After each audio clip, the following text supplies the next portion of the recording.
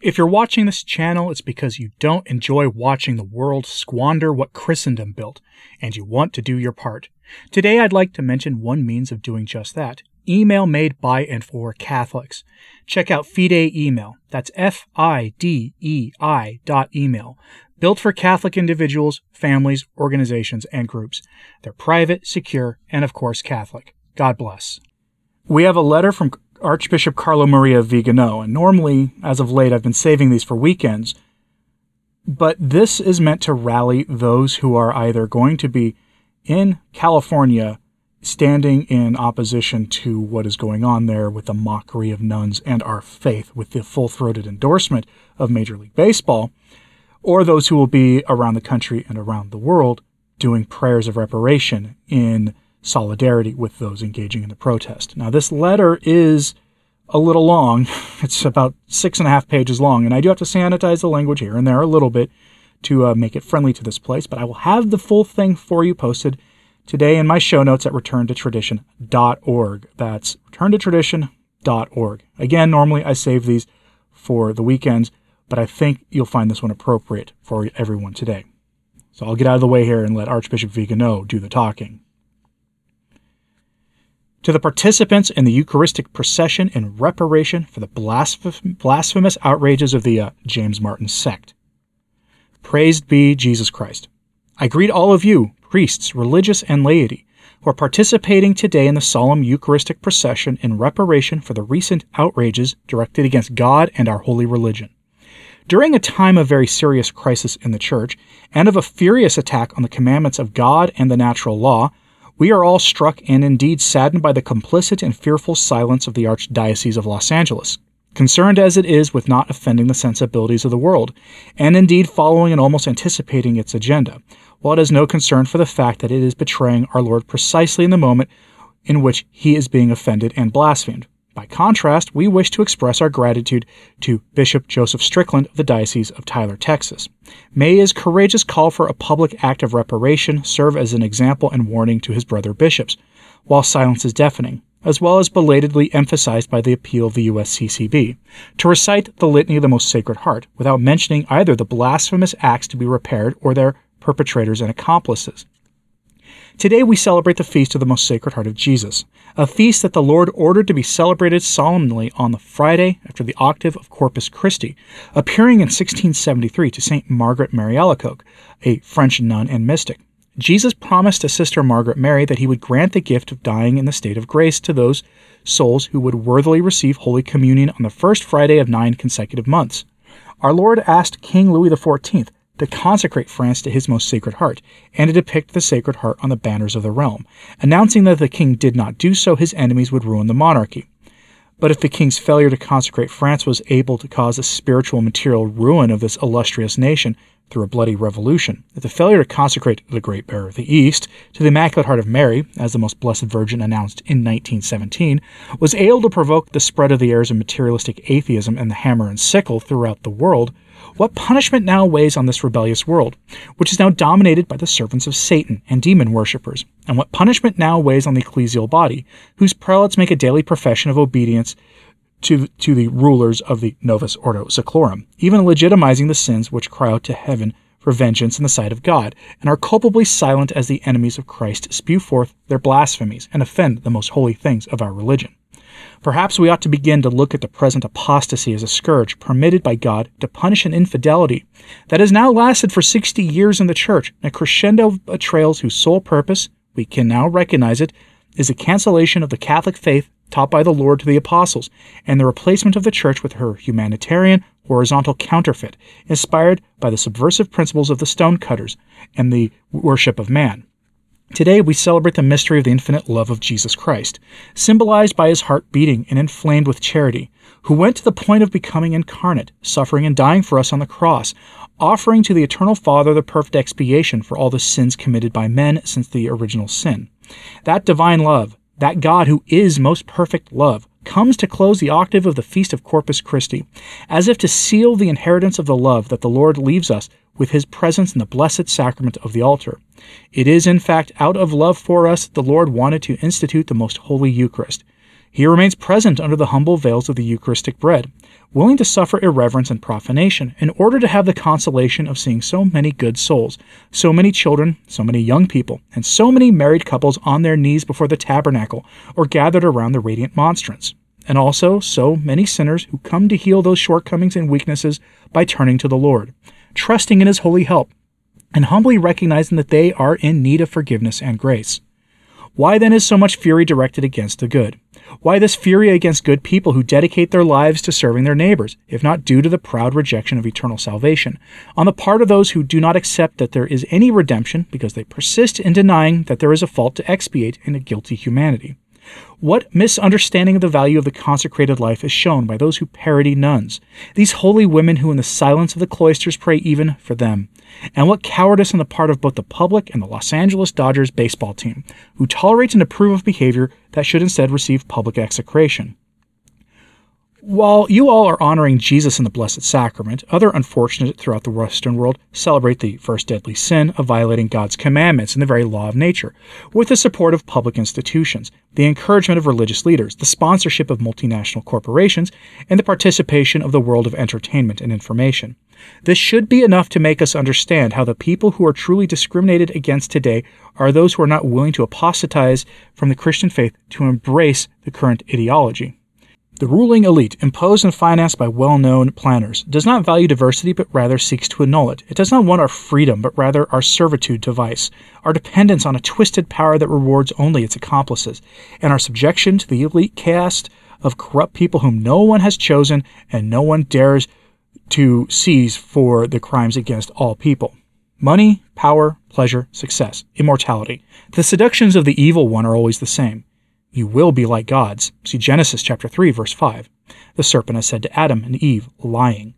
What most absurd promise, what most brazen fraud could Satan hatch in order to convince our first parents to disobey God? Yet they believed that a creature rebellious against the Almighty could make them become like gods and give them the knowledge of good and evil. That is, the ability to decide what is right and what is not, what is the exclusive prerogative of God. The same false and twisted promise is repeated to us whenever we are subject to temptation, because the evil one wants to induce us not only to sin, but even to usurp from God the authority, to determine how we should behave, to deny that action is sinful, by which we make ourselves responsible for the torments of the Passion of Christ.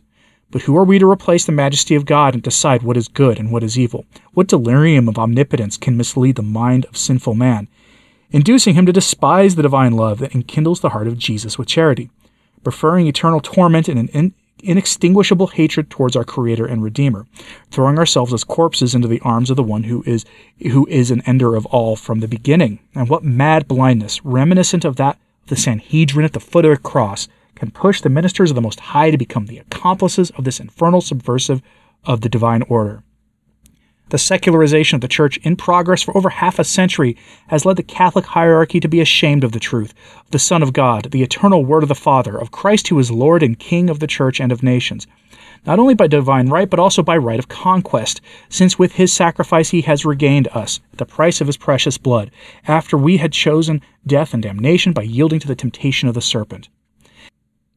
This secularization was made possible by two sins of the intellect, heresy and hubris, combined with two no less serious sins of the will, the sins of the flesh and sins against nature.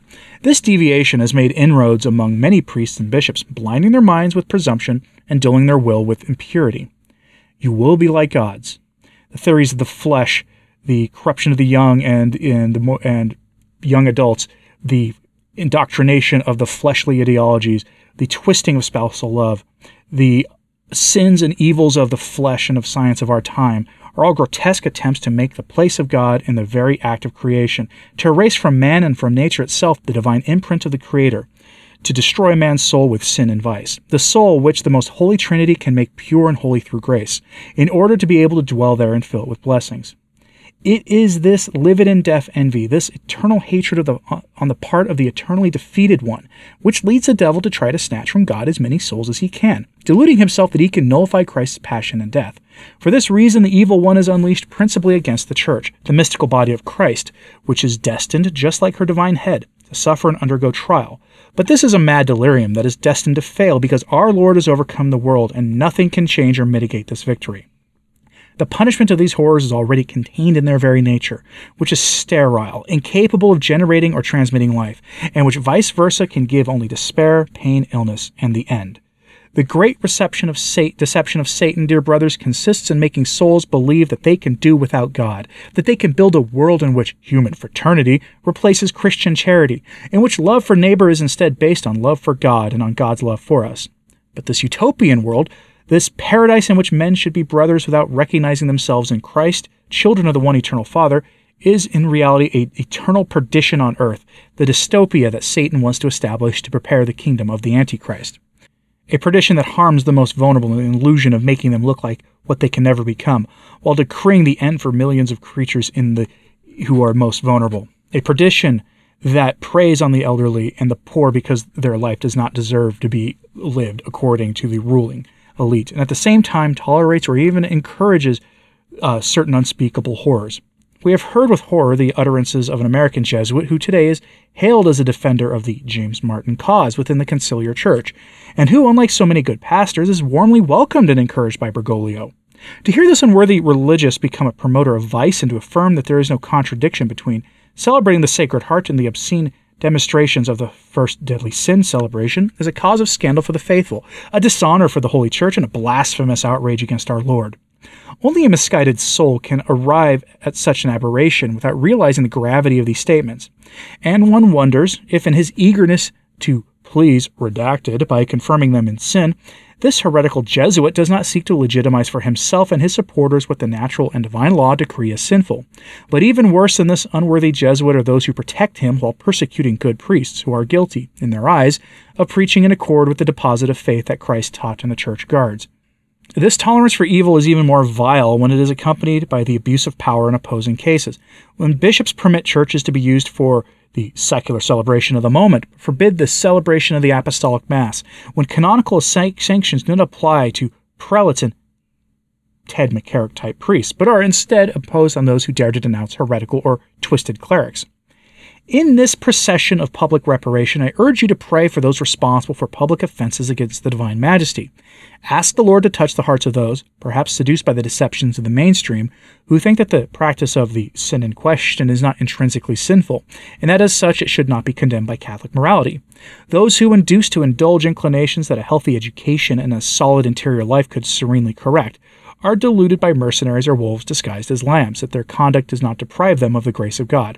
I ask you also to pray for those who, while holding positions of responsibility, do not raise up, as is their duty, any rejection of any cooperation with the ideological moment of the time, without realizing that the moral upheaval of the nations is the premise of the future struggles of a civil kind, along with disorder, the legitimization of new controls, new restrictions, and new discriminations. To these poor souls I say, do not be deceived. Wake up from this hypnosis before it is too late. Have the humility to run to the foot of the cross, where that most sacred heart was pierced by the lance, that blood and water flowed from it, and to cry out with the hearts of children your repentance, your request for help, and your trust in the supernatural help of God. Whoever puts everyone to the test, not in order to see them fail, so that they may rise victorious and deserve the eternal prize. Take refuge in the divine heart, so that Christ may give meaning and purpose to your life, and Satan may not corrupt you and drag you with him to the eternal despair of perdition. Neither the satisfaction of every pleasure, nor the arrogant ostentation of obscenities, nor the parity of family and conjugal love can ever give peace to your heart. You can never be God's, because the illusion comes precisely from the one who knows well what are the consequences of his rebellion, his non serviam.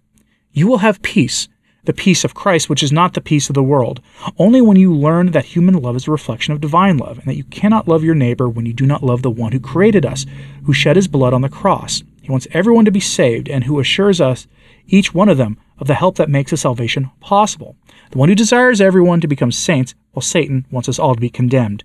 Do not let yourselves be deceived by those who today are using you to undermine the foundations of civil coexistence and social morality, but who tomorrow will not hesitate to make you disappear, when new transgressions and new horrors will require new victims to be exploited. Do not allow your weakness to be used against you and against your souls, but rather make this an opportunity for inner improvement, not to become servants to passion and vices, but rather with the grace of God to be victorious over the world, the flesh, and the devil. Satan is the prince of this world, and his power is only temporally tolerated by God. But Satan demands to reign, to usurp the authority of Christ, the only true king of the world, of nations, and of societies, and of souls. Or portetum illum regnare. It is necessary that Christ reign, because where Christ does not reign, the usurper, Satan, takes power, and along with his servants also governs, those servants who now openly demonstrate their devotion to the devil. But in order for Christ to reign, it is not enough to honor him with a solemn Eucharistic procession. It is necessary that all the faithful and their pastors be reborn in love for Jesus Christ, as a generous and vital response to the love he has for us. We must let ourselves be overwhelmed by this love, so that every fiber of our body, every thought, every beat of our heart can be moved by the love of God, by the determination to do his will, be the irrepressible desire to spread his love. This divine charity as much as possible. When priests, religious, bishops, and cardinals, and, God willing, even the one who should preside in charity will allow themselves to be conquered by the love of God and carry out their ministry animated by this spiritual fire, the Lord's response will not be long in coming and will surpass all our hopes. Dated today, June 16th, 2023, on the feast or the Solemnity of the Sacred Heart, Archbishop Carlo Maria Vigano. That is a barn burner of a letter from him, and I'm hoping you will join me today at some point in reciting the Litany of the Sacred Heart and going to confession this weekend, making a good confession, beating your breast, and going and making a firm amendment to live a life of sanctifying grace. Let me know what you thought of this letter in the comments. If you want to read the full unfiltered version, it's linked in my show notes today at returntotradition.org. The whole thing is there for your reading pleasure. As always, pray for the Church. I'm Anthony Stein. Ave Maria.